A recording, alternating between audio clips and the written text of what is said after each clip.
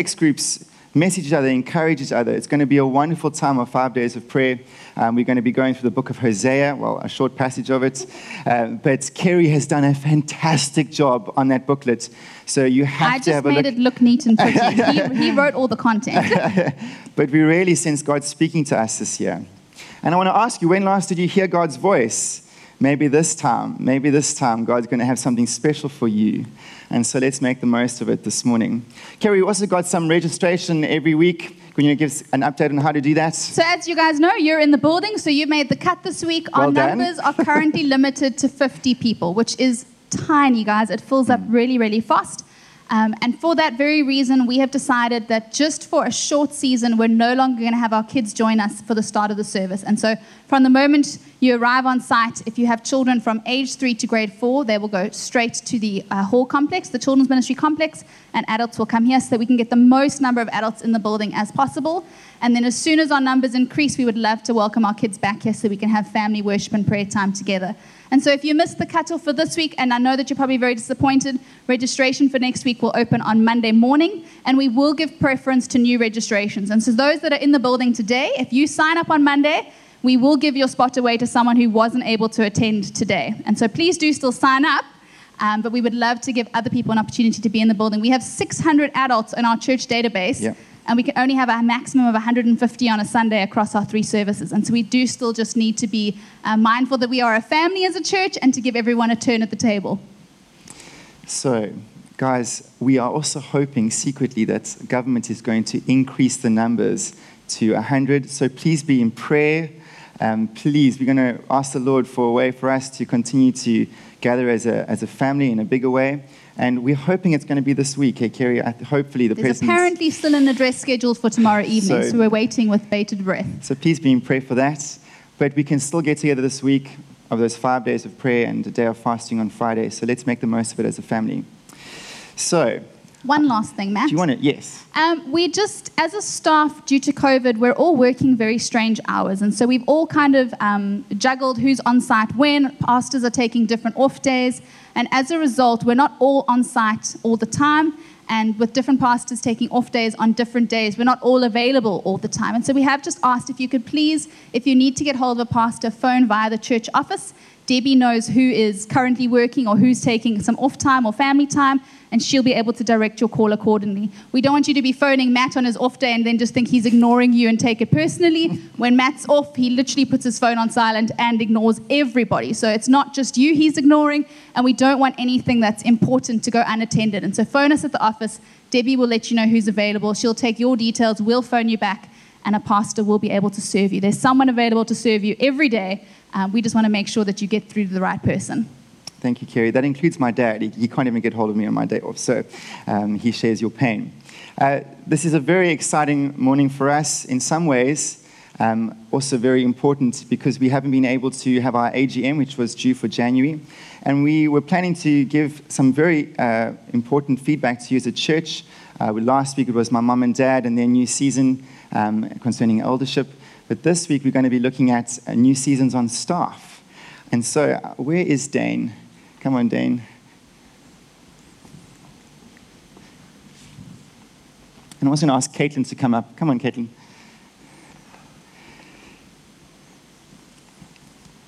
You can choose my better side. So, I want to remind you that this is Caitlin, been a fantastic intern over 2020, probably the most tumultuous year in our church's history. Yet she's been such a pillar of faithfulness, godliness, and dependability. And Caitlin only signed up for a year as an intern.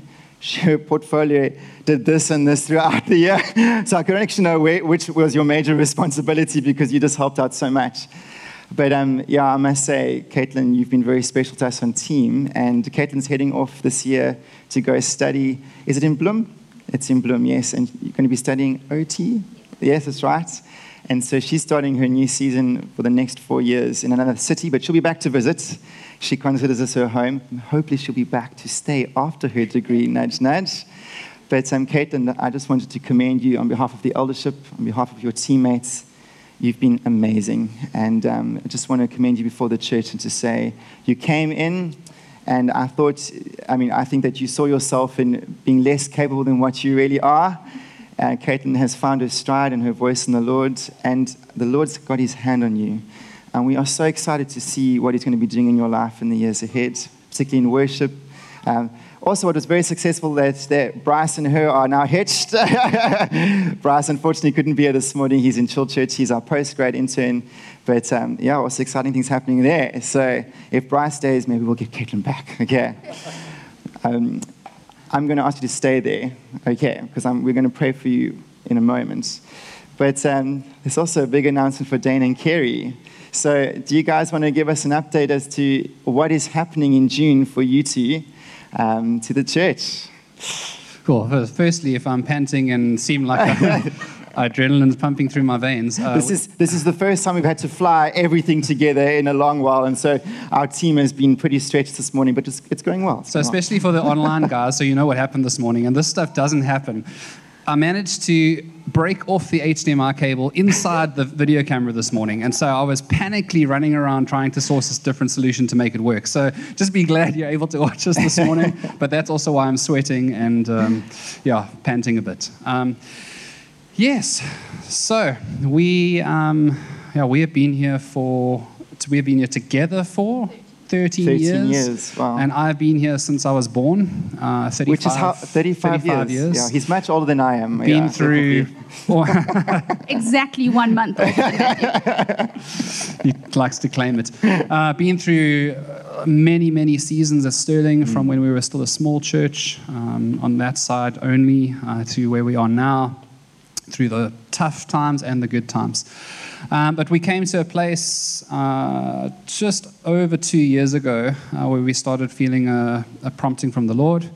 And we started pursuing that together with the elders. And we've come to the decision today that we are needing to make a move.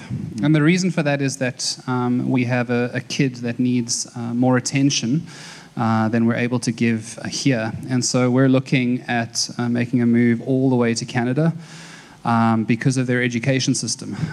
Some of you might have known we went through there February last year to go scope out the land, and we've spent the year just processing that and praying through that, and we feel like it is the right thing. We went together with the elders and had a meeting with them, and they feel peace with us as well, that we're not making any rash decisions or anything like that, but we're really putting our family first and making a move forward.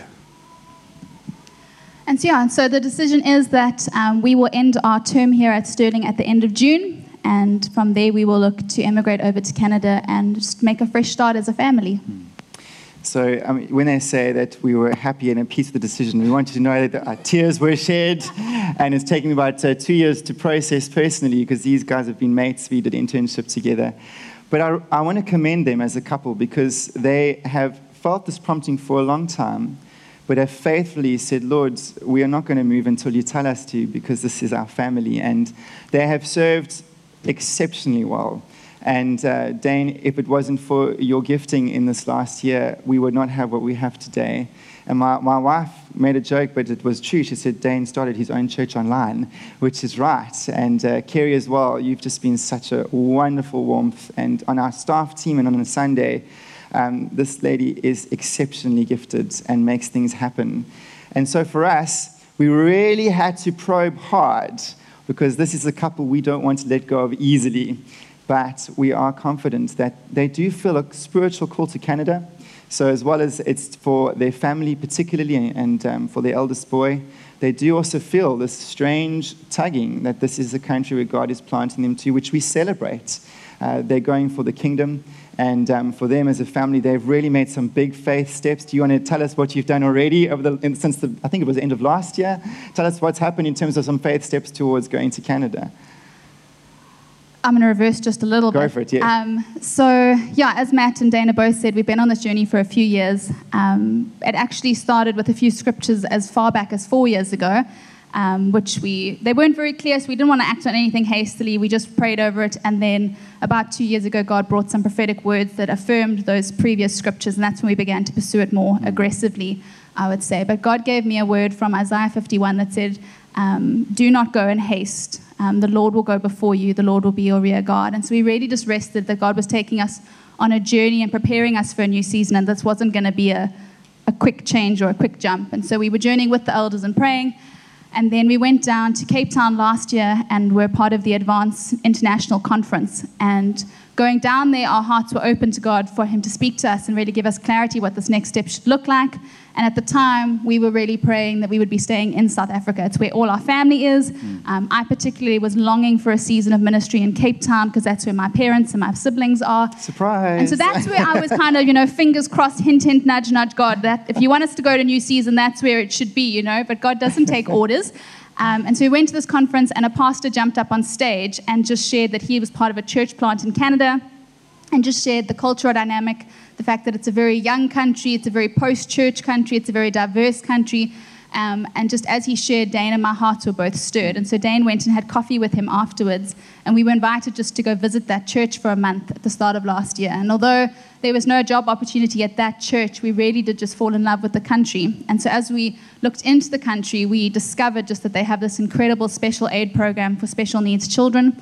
And as we had just gotten a diagnosis for our own son, Samuel, that he is atypical and has extra needs that just can't be met in a mainstream school, it just felt like God was lining up the needs of our family with where our heart was for ministry. And so it got us really excited, and we started praying into that. And yeah, we've just felt a sudden peace and release from God that now is the time. And so, yeah, together with the elders, we've decided to draw a line in the sand so that you as a church can also process what God has in store for SBC in the next season. So to equip themselves, they've started the Church Planters course, which was a part of them just growing and how can they more effectively use their gifts for serving church and getting stuck in for mission. But also, you guys have sold your house. We did. So that for us was a really big faith leap because we don't yet have jobs on the other side, but we felt we needed to take action steps of faith and obedience to what God had showed us. And so we put our house on the market, and within 24 hours, our house was sold. Yeah, it was crazy. It was 5 o'clock on the Saturday. It went live. 6 a.m. on Sunday, someone phoned the estate agent and said, we want that place. They came in the afternoon. Monday morning, it was signed, which, I mean, if you know the real estate market, that doesn't happen.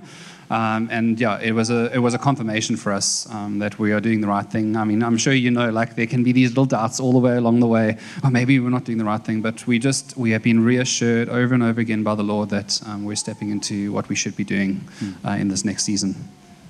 Even for me, just like a God just going above and beyond moment was, as we prayed about selling our house, I prayed that God would provide a Christian family for our home. We love our complex and the people that we lived amongst, and we really saw them as people that we were ministering to, and we didn't want that to change. And God provided a young married couple with small children who are also Christians, and we're just trusting that they will continue to be a blessing to our complex community. So what we are going to be doing is we're going to be working hard as an eldership to re-strategize our staffing team. These two play a very significant role. And so we are going to be working over the next couple of months, and we'll bring an update on that at our AGM in June, hopefully, Lord willing. I'm learning James is very right, if the Lord wills. And then also just from your side, what are the major prayer requests going forward that you would just love the church to stand with you as we navigate this season together? Yeah, I think one is our family. There is a lot of changes, and especially with young kids, those of you who have know that change can often cause unsteadiness in the home. So just that the Lord would just keep us, I don't know what the word is, but hold us close. And then one of the major things is this is a big faith step for us. We need jobs in Canada to be able to go there. And so just pray that we would have favor in the eyes of employers over there as we apply for jobs. We're not necessarily heading straight into a church job, but we don't see that as not having a ministry because we have a ministry wherever we work, as does everyone here. And so we're not necessarily looking straight for a church job. We want to be able to put our family first, and church requires all of your heart, your soul, your mind. You're invested 24/7 in it. And we want to invest in our family. We want to be able to make sure that we settle strong and well. And so primarily we're looking at Kerry. She's younger and therefore gets more points on the system. Prettier too. Don't you like the beard? Yes, so that would be our primary thing. And also, I mean, if you do have connections over there, just to let us know. We are looking at Calgary as the place where we want to move. I know that's a super cold place, but we've got family there, and that would make sense for us to settle. So, guys, we're going to pray for you now. We want to make it very clear, church, that we believe that God's will for them is the best will for us. And God has really looked after our church so well. So as much as it's a faith step for them, it's a faith step for us. But God has come through, so we trust him. And so just want to give you one more opportunity to say something. I asked them to say, what encouragement would you like to leave SBC with as a word from the Lord for us? And I think part of why God took so long in this journey is because he had to grapple with some stuff in my own heart. And I think for a very long time, my identity has been very wrapped up in what I do for God and not who I am in God. And it's taken some time to sever that, especially during this COVID period of not being able to minister the way I used to minister. But yeah, I felt like if God was releasing me from Sterling, what did that mean for Sterling? And then I really felt just rebuked by God. And I felt him say to me, Kerry, do you think I love you more than I love SBC? Which, of course, I was like, of course not, God. And he's like, well, then don't you think if I have a new season for you, I have a new season for SBC? And he led me to a passage in Nehemiah where they're rebuilding the wall, and it speaks about someone who laid the foundation, and then they moved out, and someone came in and built up the doorpost, and then they moved out, and then someone came and hung the doors. And God just showed me that there's always seasons in building, and God has spent a long time rebuilding this church in the last 3 years since we went through our leadership crisis, and I just felt God give me peace that I've played my part in that rebuilding. And as he moves me out, he's going to move someone else in that's going to take Sterling to the next level. And so I just have complete faith for this church that God is doing something amazing here. And he is rebuilding us or rebuilding you. And he's going to bring someone in here that's going to take Sterling to where he wants it to be. And so, yeah, as I leave, it's with great sadness, but also with great excitement for what God has in store for Sterling next. Thanks so much. And I think with that in mind, through the seasons that I've been here, there's a few keystones that Sterling has been. One is the love for the next generation, and I want to say, even charge you, like, don't give up on that. The next generation are being bombarded from this world, and they need the truth. And so don't let that just be the pastor's job to look after the next generation, but let us all have a heart for the next generation. Two, Sterling has also been known for the love for right and true doctrine. Don't ever give up on that. If anyone stands up here and preaches something that is contrary to true doctrine, then you need to come speak to the elders. Don't steal my sermon. Is that what you're preaching today? Yes. Oh, that's cool. Well, then you'll hear it. But it's so true. Like that, those are two key cornerstones. And worship. Sterling has always been known as a church who loves to worship the Lord. And I think those three things, if I think about my life in ministry and what I've experienced at Sterling, I would say to you, church, like those are the three things from me that you need to hold on to as you go into the future. Next generation, doctrine, and worship. If you hold on to those three things, you will be strong. Awesome. Can I ask us all to stand? I'm going to ask Mark. And can you come a bit closer? Come a bit closer. There we go. Can I ask us, just where you are, stretch out your hand. We do it as a sign of unity, as to bless them. We're going to commit Caitlin and we're going to commit this couple to the Lord. This is family, so let's do that together. All right. What a privilege, Lord, it is to have family in Christ. And the joy of partnering for the gospel, Lord. And we see throughout Acts how these seasons come and go, but Lord, the fruit of your kingdom goes on and on and on. I'm so grateful, Lord, that your kingdom is big, it's wide, it involves the nations, and we get to sow our best in Dan and Kerry, Lord, out to this country that needs the blessing of Christ. And so, Lord, we want to commission them today. Lord, you see the areas that they're trusting you for work. Lord, they've stepped out in obedience to what you've said to them boldly. Lord, won't you come and honor, Lord, that scripture that says those who trust in you will never be put to shame. Lord, we pray today for your blessing, your anointing, your opening of doors in Canada for them. Lord, might they just know that this is the way that you've called them to more and more, that their sense of your leadership and clarity would grow. But Lord, also we pray not only for them, for their family and the cohesion of their family, but we also pray for an amazing church for them. Lord, that when they go over, we've just seen how they have served and expanded SBC's capacity for the gospel. We want to pray that blessing for them in the nation that's waiting for them. We want them to have a great church. We want to pray for their boy, Lord, and their son. We pray for their family. It will be a season of blessing for them, Lord, and prospering for Kerry and Dane in work. Lord, we're thankful for what you've deposited here through them, but we're so excited to see what you're going to deposit in Canada through them, Lord. And we're so grateful for that today, and we commit them to you. And we also want to pray for Caitlin this morning. We're thankful for this sister in the faith, for the way that, Lord, you have prospered her in her faith. She's growing in leaps and bounds, and we're thankful that too is the same for her. Dane and Kerry are going to Canada. She's going to bloom. Lord, won't you just make her light shine? Give her a church family where she gets grafted into and can be a blessing. But Lord, might her desire to see the lost come to know Jesus and the sense of her purpose might it grow in bloom like never before. Lord, we're thankful for the way that you grow team. We're thankful for the way that you grow us in these seasons, Lord.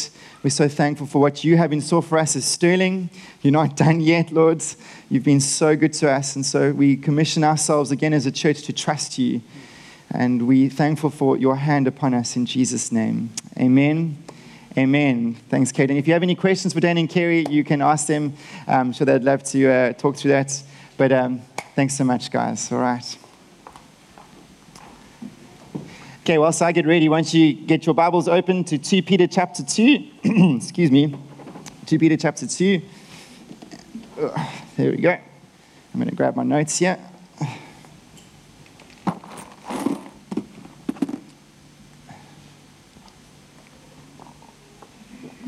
All right. Guys, please don't forget the 5 days of prayer and fasting this week. It's going to be special, and I'm looking forward to hearing how God is going to speak to us as a church.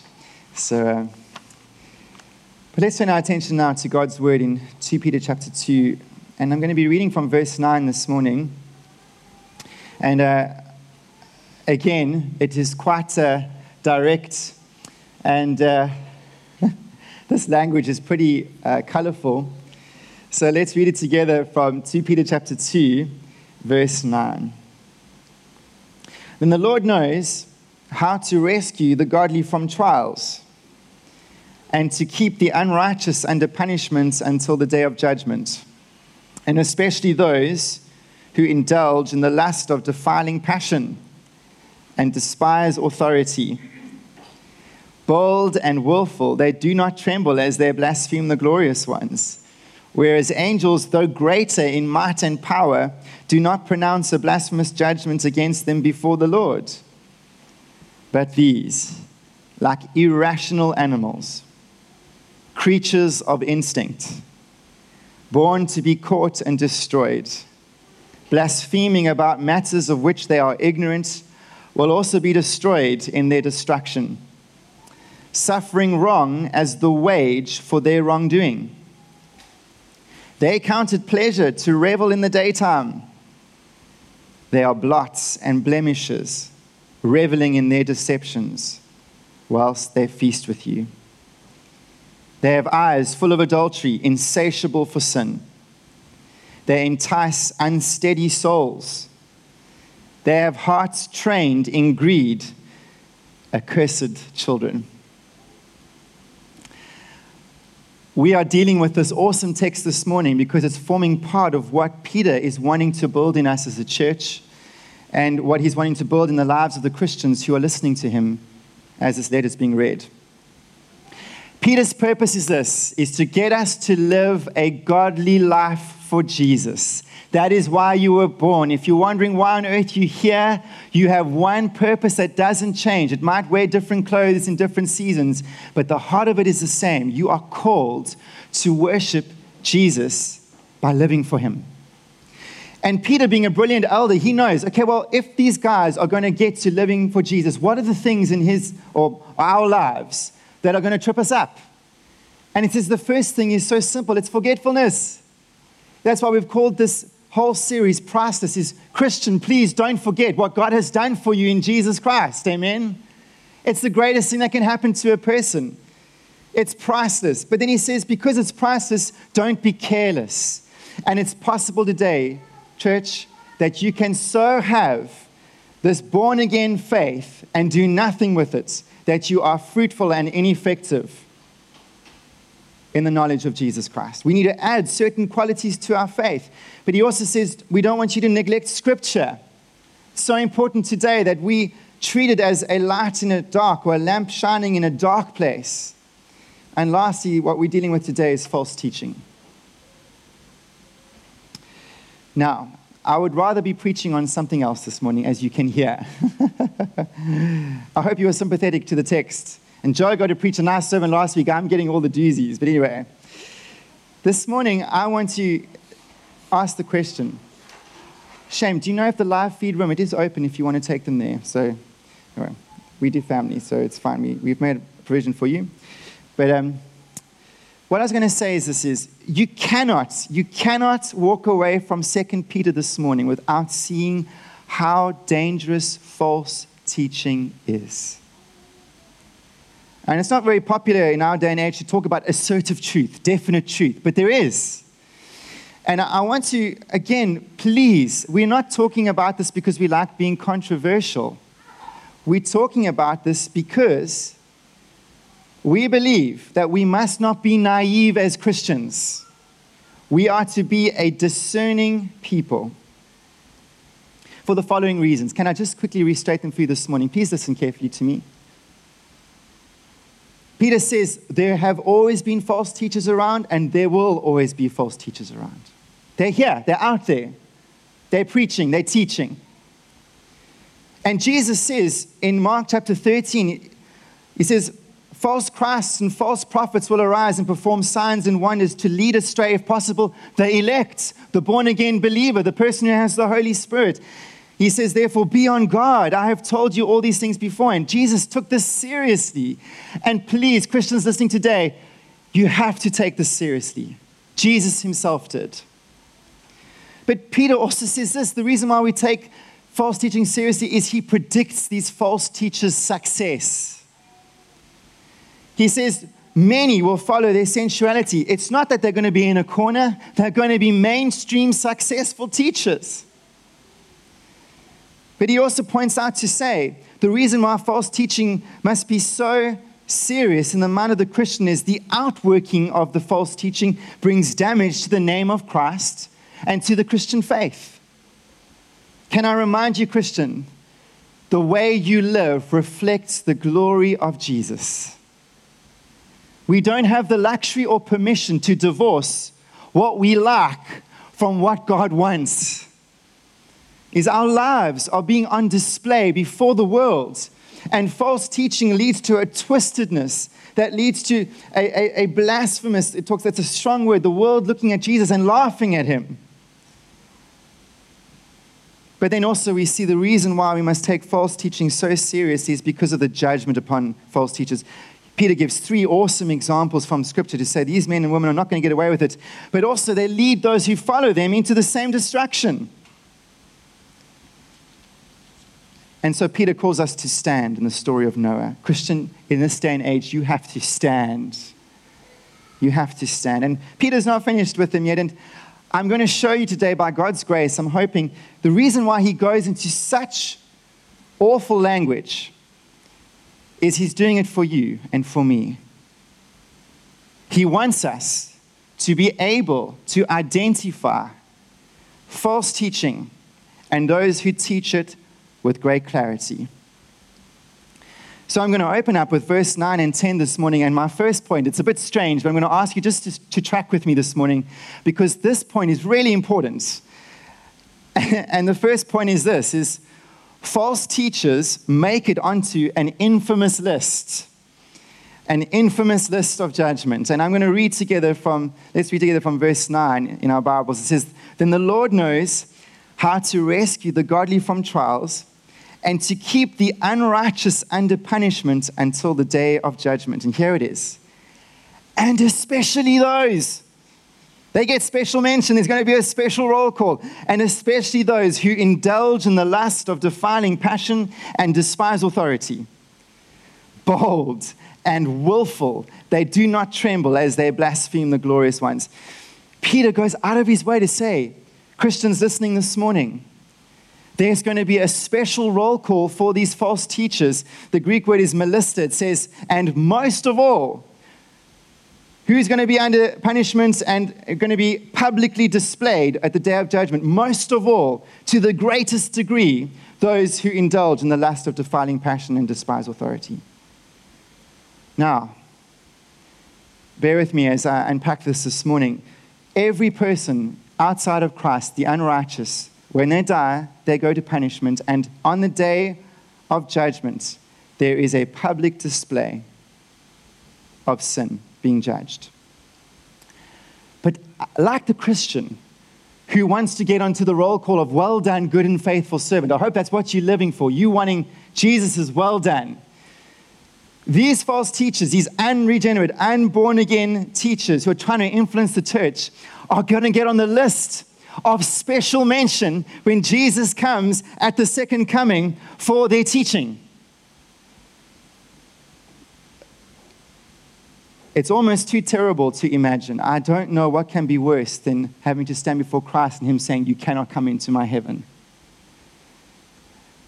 But let me tell you, it's an outplaying of James chapter 3, verse 1, when James says, not many of you should be teachers, because we'll be judged more strictly than others. In other words, even the false teacher, though he's not even born again, he hasn't even got the Spirit of God in him, he's going to get a special mention because he's tried to influence the church.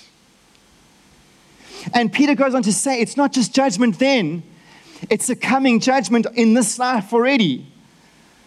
I mean, it comes through in verse 13 powerfully. He says, false teachers, these guys, they are already suffering wrong as the wage for their wrongdoing. Wow. And he goes on to say in verse 14, do you know what God calls these people?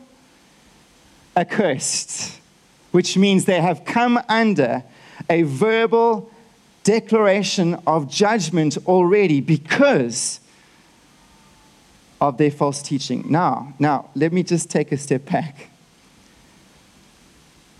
I don't want God to sound harsh this morning, but I want you to understand why God says these things to these people through this prophet or apostle Peter.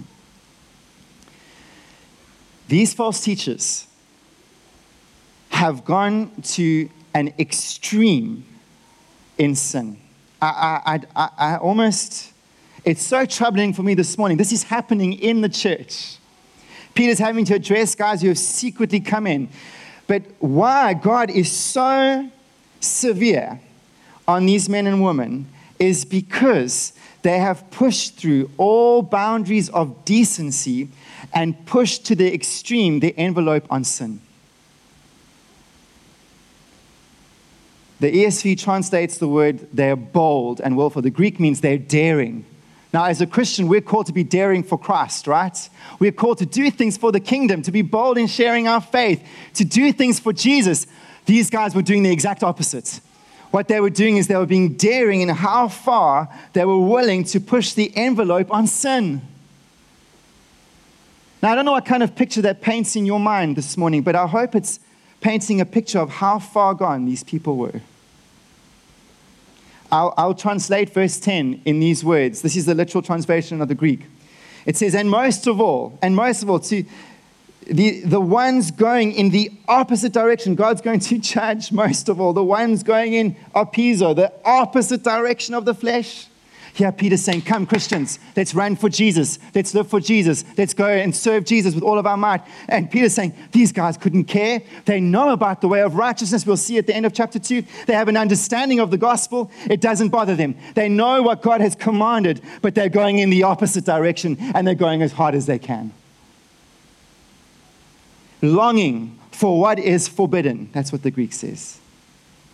Driven by a desire for what is forbidden, for what morally contaminates and corrupts and is unclean.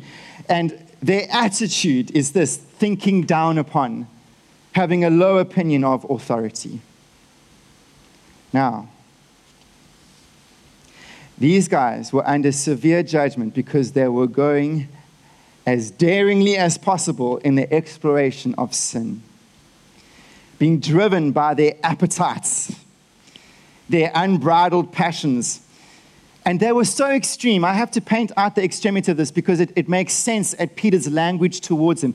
They are so extreme that they break through God's common grace boundaries to humanity to restrain us from going all the way. First of all, they broke through conscience. Do you know what it means to have a conscience? It's that voice inside of you which goes, don't do it. Don't do it. Don't go down that path. And these guys, instead of listening to it, we all have it by the grace of God. Some of us are a bit more sensitive conscience than others. Conscience isn't perfect, but it's a restraining force.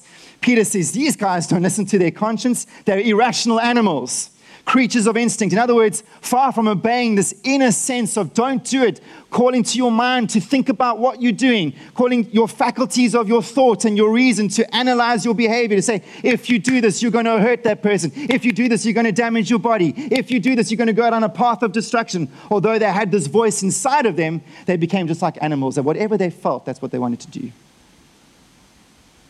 Whatever urge in the moment was propelling them, they gave into it. They broke the realm of conscience. More than that, they broke the realm of godly counsel. Peter says they despise authority. What does Peter mean by that? Is these apostles and elders of the local churches were telling them, you must stop teaching this and you must desist from your sin. It was like water off a dog's back. They despised God's ordained safety mechanism of church leadership. And more than that, might I even say, it is so disturbing that they even go way beyond the bounds of what was considered decent in pagan society. That's the shocking part for me. Don't you hear Peter's words when he says, because of them, the way of truth will be blasphemed. In society, their behavior was becoming so scandalous in its permissiveness and going after sin, even the pagan Roman Empire was shocked by these people. Not even the common grace of public opinion on what decency should be was keeping them in. They went all the way and they ignored all the warning signs along the path. And what is happening here, friends, is Romans chapter 1, where God says, because they're suppressed through their conscience, through the revelation of a God who's designed this universe, through this understanding that there is a bigger picture to their lives, they suppressed all that truth and made it just fundamentally an individual experience, is because of this, God handed them over to the futility of their minds. They could no longer think, and like an animal, they had become a being which just responded to instinct and to urges of the flesh. Now, would you agree with me this morning? That's a terrible picture. You can nod your head. You've got masks. I don't know what you say. It's terrible. Now I'll be asking, Matt, what on earth are you going on about this morning? What has this got to do with me? Friends, the scary part is this. Please listen to me this morning. I'm going to do my best to unpack it as best I can. If you had to speak to these false teachers, you know what they would have said to you? What they would have called their agenda in their false teaching is they would have said, we're liberators. We're liberators. Peter says they promise freedom in verse 19. Do you know they would have believed that their teaching brought freedom of self-expression? That's what they would have said. We are setting the human race free to discover who they are by giving in to what they feel. Doesn't that sound familiar? Liberating self-expression and self-discovery by saying, do you want to know how you're going to discover who you are, Christians? Is by giving in to what you feel. And I want to say to you today, friends, this is the core of postmodernism culture to the nth degree. Don't follow your rational thoughts. Don't follow what your parents and society say. Listen to me carefully. Translate this into Netflix and Disney and all these things that are preaching this message to us as 21st century human beings. Don't worry what society said. Don't worry about fussy old traditions. You must liberate yourself from every external authority. Your highest authority is your feeling. What you feel is truth for you. Doesn't that sound similar? Let's use Disney's terms. Follow your heart. What is Disney essentially saying? Is you follow your feelings. And Peter is saying, 21st century church, 21st century humanity, don't you know that if you live this way, where you follow as feeling as being your ultimate truth, you're no better than an animal? What distinguishes the human being from the animal world? It is this ability to have this glorious mind to assess behavior and say, this is a destructive pathway, not only to myself and the world around me, and this is a constructive pathway of behavior. So therefore, I resist some urges or I give in to some good ones in order to become a human being that is dignified, self-controlled, has a purpose and meaning in this world, that has an ability to assess and analyze and be productive. Look at the animals. How do they live? They're groveling. Instead of being free, they are following everything they desire. There's a lion, and he sees a lioness, he'll just mate with her. He'll see a cub, he'll just kill it. He'll see a poor little impala calf, or whatever they call it. I don't know what little buck is called. You can help me after the service. And they play, and he cruelly plays with it. He is nothing more than the sum total of his feelings, not so? Let me tell you, it is the greatest blasphemy that can be preached in the world today, that's saying, is that God's design for the pinnacle of his creation? Is that God's design for you? Let me tell you, God made you in his image. Anybody listening here today, the truth about you is God made you in his image, and he said, it is very good. When he looked at the animal world, he said, that's good. When he made you, he said, it's very good. Do you know why? Because he made you in his image, and part of his image is giving you this mind that is able to reason, this mind that's able to learn, this mind is able to analyze, this mind is able to communicate, this mind is able to go vastly beyond the animal world itself. And friends, let's not forget the position of humanity in this world. Is we are to rule over the animal world, shepherd it. We are not to become like it. I want to ask you, what do you define your life as this morning? What are you following? Do you just follow feeling? What feels good for me?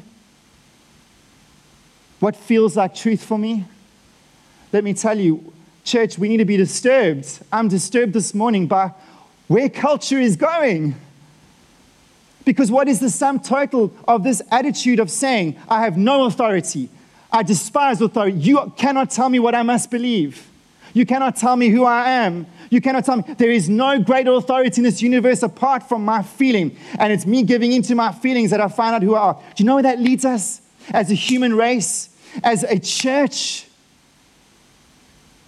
It's bondage. Why do I say bondage? Because you are held captive to what you feel. You know better than an animal. And I have kids. You must understand, I have a 3-year-old and a 5-year-old this morning. Is that the human race that is going to be sold to them? Not on my watch.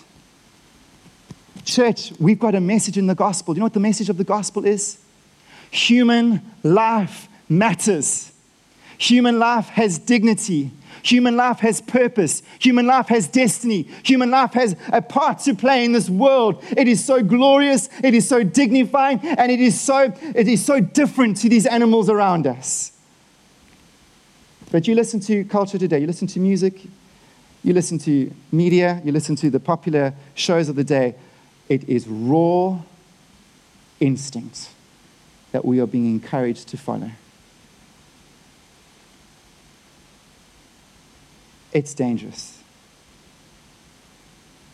And might I just give a fresh clarion call to the church today, to myself. We must resist it, because let me tell you, the outworking of this philosophy today is to see man being degraded to the sum total of feeling, to the urge of the moment. That's what truth has become. But there's a much better way in the gospel. There's a much better way in Jesus. Now, I take my time on this point this morning because my second point is this. Remember, the purpose of this series at this section of 2 Peter is to go, how can you identify false teaching? Well, you can analyze it like I've just done. Let's just think clearly about what these people are saying. What is the outworking of their philosophy? And that's what we must do. But linked to that is the second point is we need to examine a teacher's lifestyle or behavior. You see, a teacher will produce something through their teaching in their own life and in the lives of those around us. And when you are assessing, okay, what's this person saying to me right now? You're not just assessing the message, you're assessing the man. Very important. And it's much harder nowadays with all the YouTube glitz and glamour, right? I'm sure there's a few filters that could make me look a lot better than what I do. But the point is this. Why does Peter go through such painful detail in the characteristics of these people's lives? It's painful. I mean, there's no joy in reading this, and there's no joy in him writing it, I'm telling you now. It's so that he can help his people see. When they see this behavior, there's a red flag. When they see this in the church, or hear this, or observe this, there's a red flag. He's guarding his people by saying, don't just look at the message, look at the man or woman. Now, I am not saying that a man or woman who faithfully wants to teach the truth is never going to fall. It's one of the things I have to think about. I'm hoping I'm going to finish well, but I'm not immune to stumbling in sin. But what can happen is you can have a sincere person who is preaching the truth and can stumble. It happened this last week. A great personal figure that has been a great blessing to the church preached truth, stumbled badly, and it's only come out after he's died. But you see, the difference is this. Please listen to this. Is a person who knows the truth, when they are sinning, will do it in a corner because they know their life does not match up to the truth. There's a difference. These guys were not like that. These guys were saying, truth is permissiveness. We are living the truth by flaunting our permissive sin, by exploring even to the unnatural degree our urges and passions. There's a big difference. And if you can see a man or person, a woman, sorry ladies, if you can see a man or woman who is flaunting certain behavior, it's a warning sign. And that's the difference, is false teaching often, it's not a perfect one, but often false teaching will produce a public boldness and willfulness to acknowledge their own sin. Now, I want to make another important point this morning, is how do you analyze a teaching when it comes to you? Well, it's linked to this point I'm making, is you have to look carefully at what their attitude towards sin is. You see, there's a link here. You must ask yourself, in this person, in all the glitz and glamour, or however they are presenting it, do they ever talk about sin? Do they ever call you out on it? I'm not talking about they're talking about it all the time. I mean, no one wants to listen to a preacher like that. He's always talking about sin and sin and sin. But is it on the radar? And thirdly, what is the remedy for that sin? That's what you must pay attention to very carefully. Because why? When you look at how they handle sin, you're getting to right to the heart of the issue. Because can I ask you this morning, and those watching online, what is the greatest problem between us and God? It is our, you all got masks, and I don't know what you're saying. It's our, say it loudly, sin. Now that is something profound. Because a false teacher will not talk about sin being the central issue necessary. I'll get to the problem if they do. But generally speaking, the false teacher doesn't talk about sin. They'll say the problem is your lack of money. They will say, you got to sow to this ministry, you got to buy this holy oil, you got to say these certain prayers, or you got to make an appointment with the man of God for 3,000 rand, and then you can get the blessing that you need. The problem is you haven't slotted into my ministry. That's your problem. That's why you're failing. Or it could be that it's your low self-esteem. That's your biggest problem with God. He'll never talk about sin. He'll never say that it's not your personal image that's your problem with God. It's your sin. Do you believe that this morning, church, that the greatest problem that the world is facing is not low self-esteem? It's not the lack of self-actualization. It's not the lack of financial opportunity. The greatest problem mankind has is their sin before God. It's so clarifying. It gets right to the heart of the issue. And friends, if you never hear them talk about sin, it's always about the supernatural. It's always about the money. It's always about the psychology. It's always the 12 steps to a better you. I've got the perfect theme song. If I was a teacher like that, Jules, I thought about you. Julie Birch loves Roxette.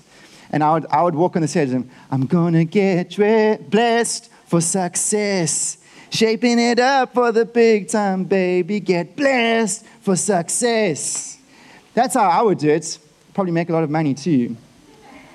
But let me tell you what, these second Peter false teachers, they did not care about sin. In actual fact, when you even mention the sin and God's judgment upon sin, they would have laughed. They would have said, what nonsense. Enjoy yourself. Discover yourself. Find freedom of expression. Why am I saying sin is so important? Because at the heart, please listen to me this morning, of our Christian message is God's remedy for sin. Amen? It is the cross, and a person who's preaching Christ faithfully and is preaching what the real remedy for our problem in this world is. It's the cross, it's the cross, it's the cross. It's the gospel, because we know as Christians what the greatest problem is. That's why we can be the best help to the world, because we are calling people to God's greatest solution. Amen? It's Jesus. It's this wonderful thing of God so loving the world that he gave his one and only son. He didn't come to give a better self-esteem. All that stuff, let me tell you, is a secondary benefit of the gospel. That's how you see, is the gospel central to this message? How do you know it? I spoke a couple of weeks ago saying, is Jesus central? Let me tell you, the way Jesus becomes central is if you realize that he came to be the central solution to a massive problem called sin. And so you must assess these things. Friends, even if they talk about sin, you must ask yourself this question. What is their remedy for it? Not so? Let me tell you, I've watched myself at times go down a road of legalistic bondage to solve this problem that we have. It's the supernatural. It's the special deliverance course. It's the building up of your self-esteem. It's all of these things. It's giving all money. They will offer all of these remedies to deal with this problem of sin, but none of them work unless it's coming to a wholehearted dependence upon Jesus Christ. Faith plus nothing in Christ plus nothing equals this deliverance from the bondage of sin. Amen? We must watch these guys. We must discern.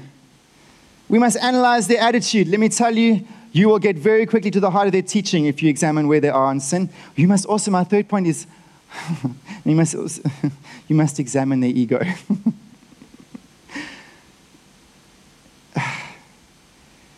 I don't want to preach on this because I know I am not perfect in this area. But Peter says this, guys, 2 Peter, false teachers, they despise authority.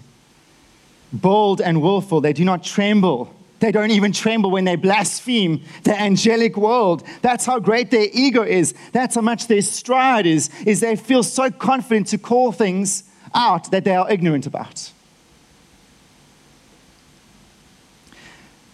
It's called pride. It's what caused Satan to fall. You know how dangerous pride is? Please listen to me this morning. It will make you continue to go in a direction even when correction has happened. Even when Satan fell from heaven, he continued to persist in defying God. That is the essence of pride. And I want to say, the way it rolls out was essentially how it happened with Satan. Satan could not stand being under authority. That's the point, is he didn't like this God of heaven saying to him, this is what you must do. This is the glory and worship you must give me. Satan couldn't handle the fact that he had to have a higher authority than himself. God help us this morning. And it's the same with the false teacher. You must watch carefully. Even the apostles in Scripture submitted to each other. When Paul rebuked Peter for withdrawing from eating with Gentiles in Galatians chapter 2, he said, I'm sorry, you're right, Paul. When James said to Paul in Acts, you've got to go and go through this ritual of cleansing in the temple because of the Jews and their anger and hatred towards you, Paul submitted. There was an atmosphere in the New Testament church of mutual submission. When you listen to a guy or a girl preaching, you must ask yourself, who are these guys connected to? What network of authority are they a part of? Because let me tell you, more often than not, the false teacher is a law unto themselves, and they enjoy autonomy. And it comes through in their behavior, in their language. They are dismissive. There's no sense of team around them. There's no sense of mutual men and women who are able to have access to their lives. It's about them and their ministry and their message, full stop. Some of the things you can look for is, do they love titles? Doctor, apostle, prophet, da-da-da-da-da-da-da. Jesus said, you call no man Father. He said, you don't even call me good. Good's for God. You give glory to God. You don't inflate any man or any woman with titles that feed the ego. Do they make themselves the brand for their ministry? Do they talk about themselves and their experiences all the time? That's how they often work. I've had this and this experience, and I've done this and this and this, and I prayed for this and this. I tell you, in the end, you admire them more than you admire Jesus. Is he the man who has the sacred anointing? God forbid that anyone else could do ministry and the camera catch it. Is it just him? Is their speech honoring? Or is it brazen? That's where Peter says, these guys go where angels fear to tread. These 2 Peter teachers, they were materialists. They mocked at any concept of the devil or the demonic. They laughed at anything that would bring judgment. And I want to say this, it's an important one. What is the atmosphere around them? Do people simper around them and it's their fan club and everybody's got to worship the ground on which the holy man or God or woman walks? Is there a servant-heartedness? Is there a sense of a willingness to be accessible to the body of Christ? And I want to say we must be careful of social media ministries. Never before has any Tom, Dick, and Harry been able to go up onto a YouTube channel and say, this is my ministry, this is what I'm going to preach, let me get the Google algorithms working for me, let me pay my advertisements to the media companies. No connection. No connection to the body of Christ, no connection to authority. It's simply a spewing of material that is unconnected to the wider body of Christ. And lastly, I'm going to end with this. You've been so good this morning. We are foolish to think to ourselves that this is just about other people. We need to know ourselves. Because the warning of Scripture is this, guys, we are all susceptible to it. Do you believe that this morning? Because if you don't, you're in trouble. I've had to say, Matthew, don't be so arrogant, my boy, that you don't think you're at risk here.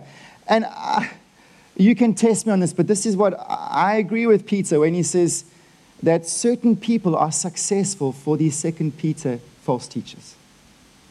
Who were the people that gave into this teaching? It were those who had unsteady souls. There were godly people sitting in the room listening.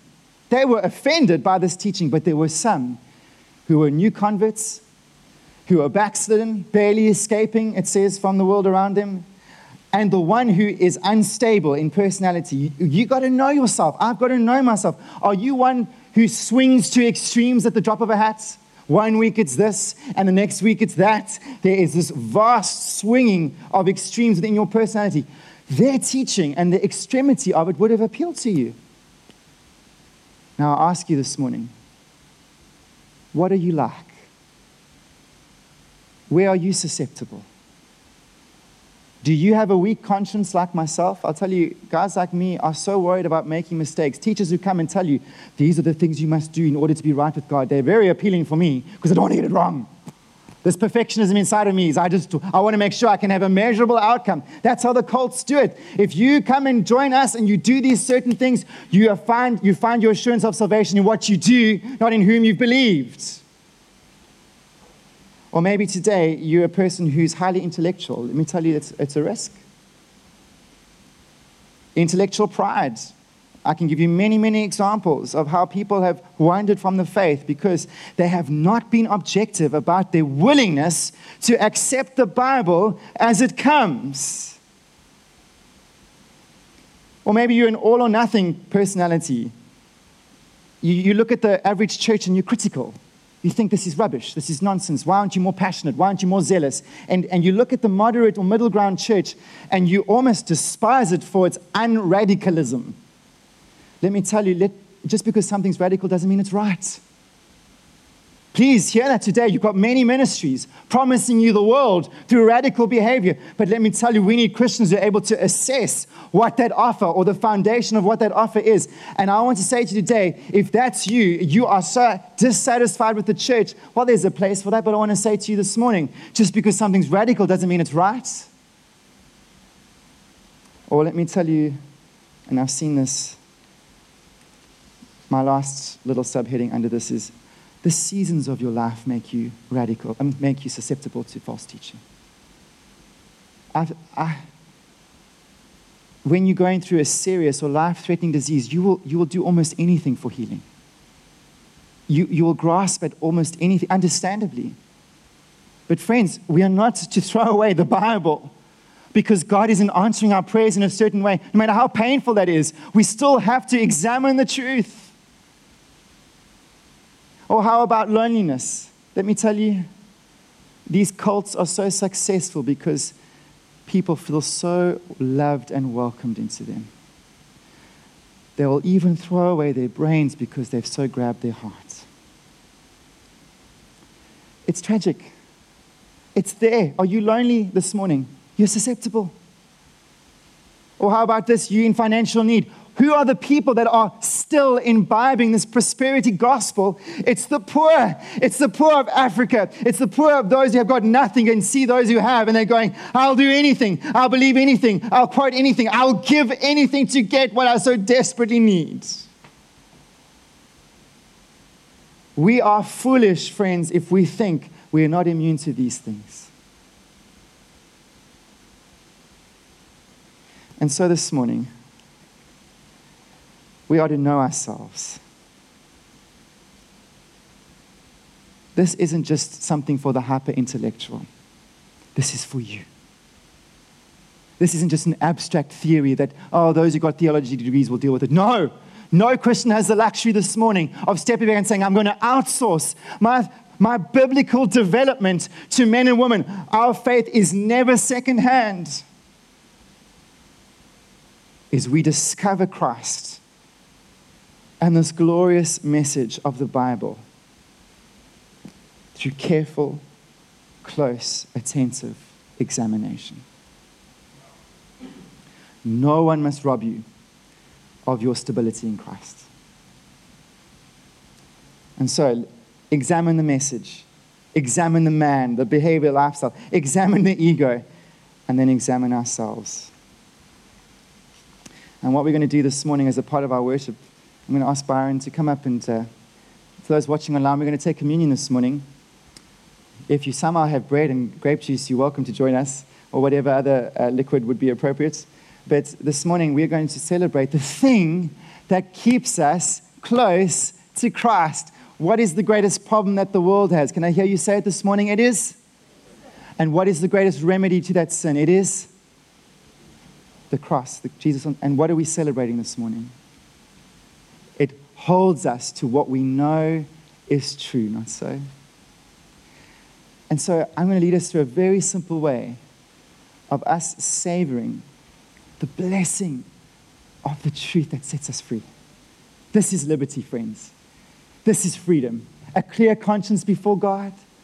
A heart that's made soft to the Holy Spirit, that you are now reachable to the God of heaven who wants to speak to you. A sense of purpose where you know what you're living for. You're not afraid of the future. You're not afraid of death. You're not afraid of disease. You're not afraid of anything because Christ has so won. He has so proclaimed his victory through the cross and resurrection. As Christians, as we eat it this morning, we enjoy the fruits of Christ's labor. We celebrate what it means to be in him. And so I'm going to ask Mark, I'm going to ask Dane, why don't you just come up and get ready as we pray together. I'm going to ask you to stand. Let's all stand together.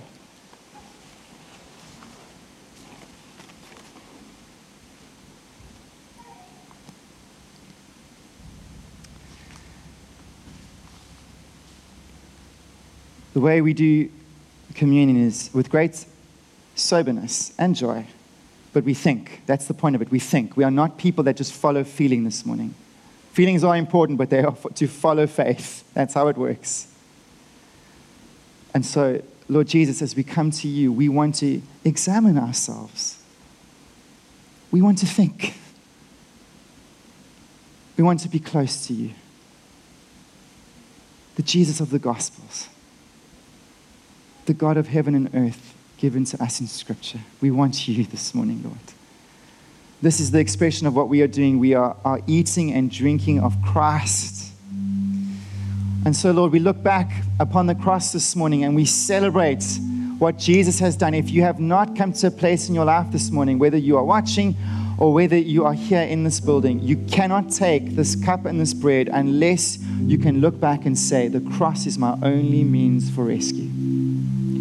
Don't touch this unless you are fully persuaded in your heart that's you. You are drinking and eating and saying, this body and this cup represents my rescue. That's what you're saying. If that is not your heart and that is not where your salvation is, then you can't take it yet. But I'm trusting this morning that you're going to come with fresh eyes to say, no, this is me. And then we look up this morning, Lord, we want to just marvel at the glory of what it means to have you as Father.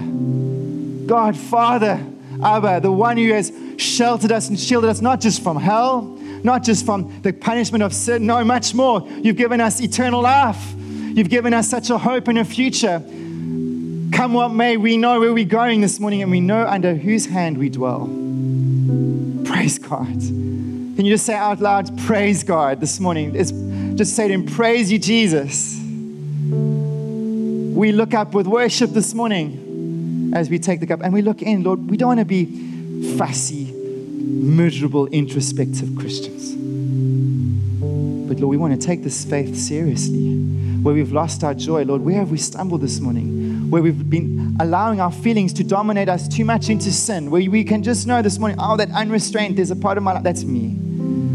Lord, we want to get out of that quickly. We don't want to be in a funk this morning, as the English language says. We want to be in you. Is there any sin in your heart this morning? Anywhere that you've wondered where you know you shouldn't have? Anything that your hands have done that you know it shouldn't have? Any thoughts in your mind you know shouldn't be there? Any action that's being driven where you know God is just not blessing, but you're still doing it? Stop this morning. Stop where you are. Bring that to Christ. Repent. Turn away from it. Trust Him through obedience this morning as you worship Him with the cup and the bread. And then lastly, Lord, this morning we want to look to the future, amen? We want to look to the coming of Christ. You said this is just a very small taste of the wedding feast, the banquet we're going to hold when you come again. Lord, we need this now more than ever. We are a people of hope and a future. And we are praying, Lord, this morning as we take the cup and the bread, might our hearts explode in worship and confidence of saying, Christ is coming. We want to be ready. We want to be ready. Help us this morning, Lord, we pray. Help us wrap our hearts around the wonder of Jesus. So that's you this morning. Come forward. Come and enjoy. Take of the element, take of the cup, and go back to your seats and spend some time worshiping Jesus. And when you're ready, you just join in the corporate songs. Byron's going to start shortly, but don't let that rush you. We're not going to hurry this morning. You can go when you need to go, but you can stay for as long as you like. Let's just enjoy being close to Jesus. You can come forward.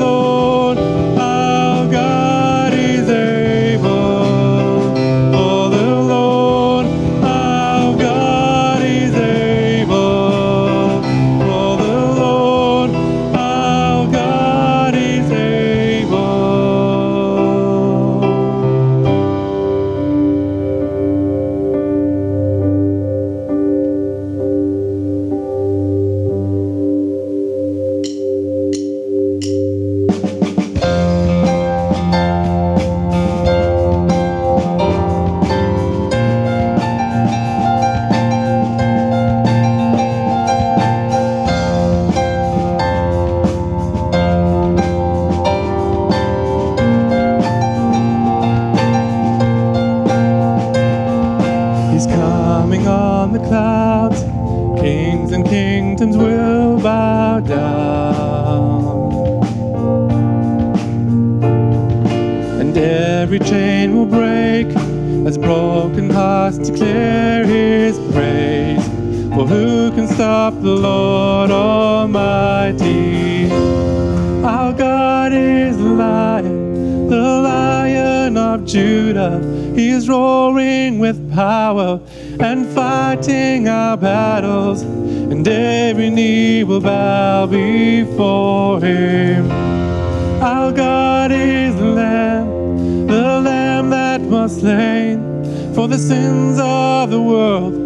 His blood breaks the chains, and every knee will bow before the Lion and the Lamb.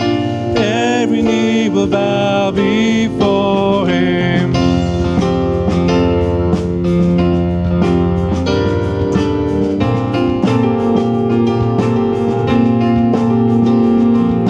So open up the gates, make way before the King of Kings. The God who comes to save is here to set the captives free. For who can stop the Lord Almighty? Our God is the Lion of Judah. He is roaring with power and fighting our battles, and every knee will bow before Him. Our God is the Lamb that was slain for the sins of the world. His blood breaks the chains, and every knee will bow before the Lion and the Lamb. Every knee will bow before Him.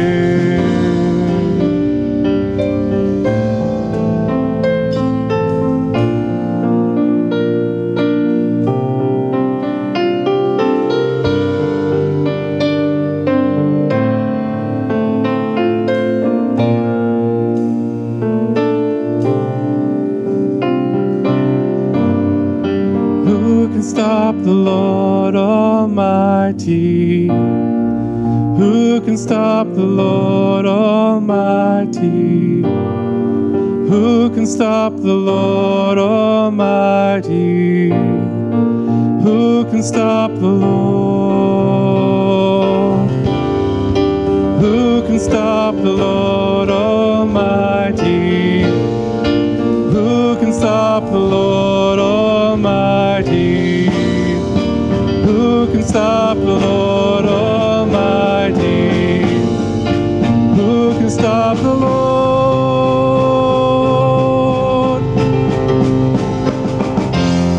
Our God is the Lion of Judah. He's roaring with power and fighting our battles, and every knee will bow before Him.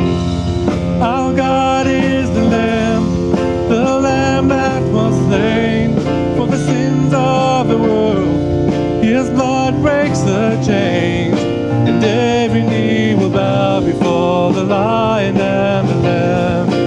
Every knee will bow before Him.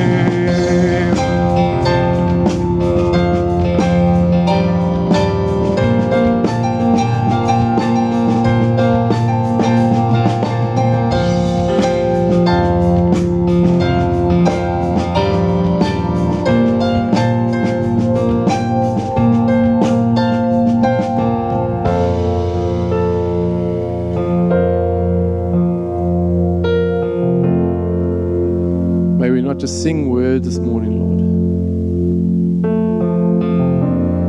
but mean them from the depths of our hearts as we declare You as Lord, as Lion, as victorious.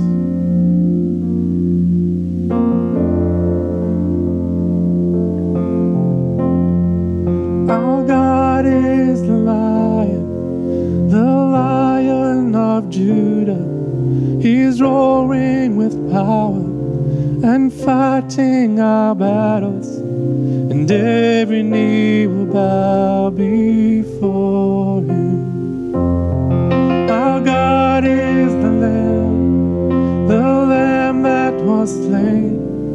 for the sins of the world. His blood breaks the chains, and every knee will bow before the Lion and the Lamb. Every knee will bow before Him. Lord, we're so thankful for this time this morning. We want to honor you for the way that you've gone before us. Lord, we pray that in this week ahead we would draw more closely to you, Jesus. As we come to our 5 days of prayer and a day of fasting starting Wednesday, we're asking for your Spirit to move amongst us. We are wanting to be a people filled, Lord, as we want to be a people that is ready, Lord, not only in the knowledge of your word, but a willingness to do it. So come, Lord, come and minister to us as a body. Lord, we're praying that it's going to be a special week. We're praying for those that heard the word this morning. Help us, God, walk more carefully and more joyfully in Jesus. We're thankful for this time, Lord. Amen. Amen. So, you got one more, Byron. We're going to carry on worshiping here, but those of you who need to go, you're welcome to. Those of you online, we'll catch you next week. Don't forget the 5 days of prayer and day of fasting. We'll get that booklet out to you electronically, but looking forward to journeying together on Wednesday. See you next Sunday. Thank you so much.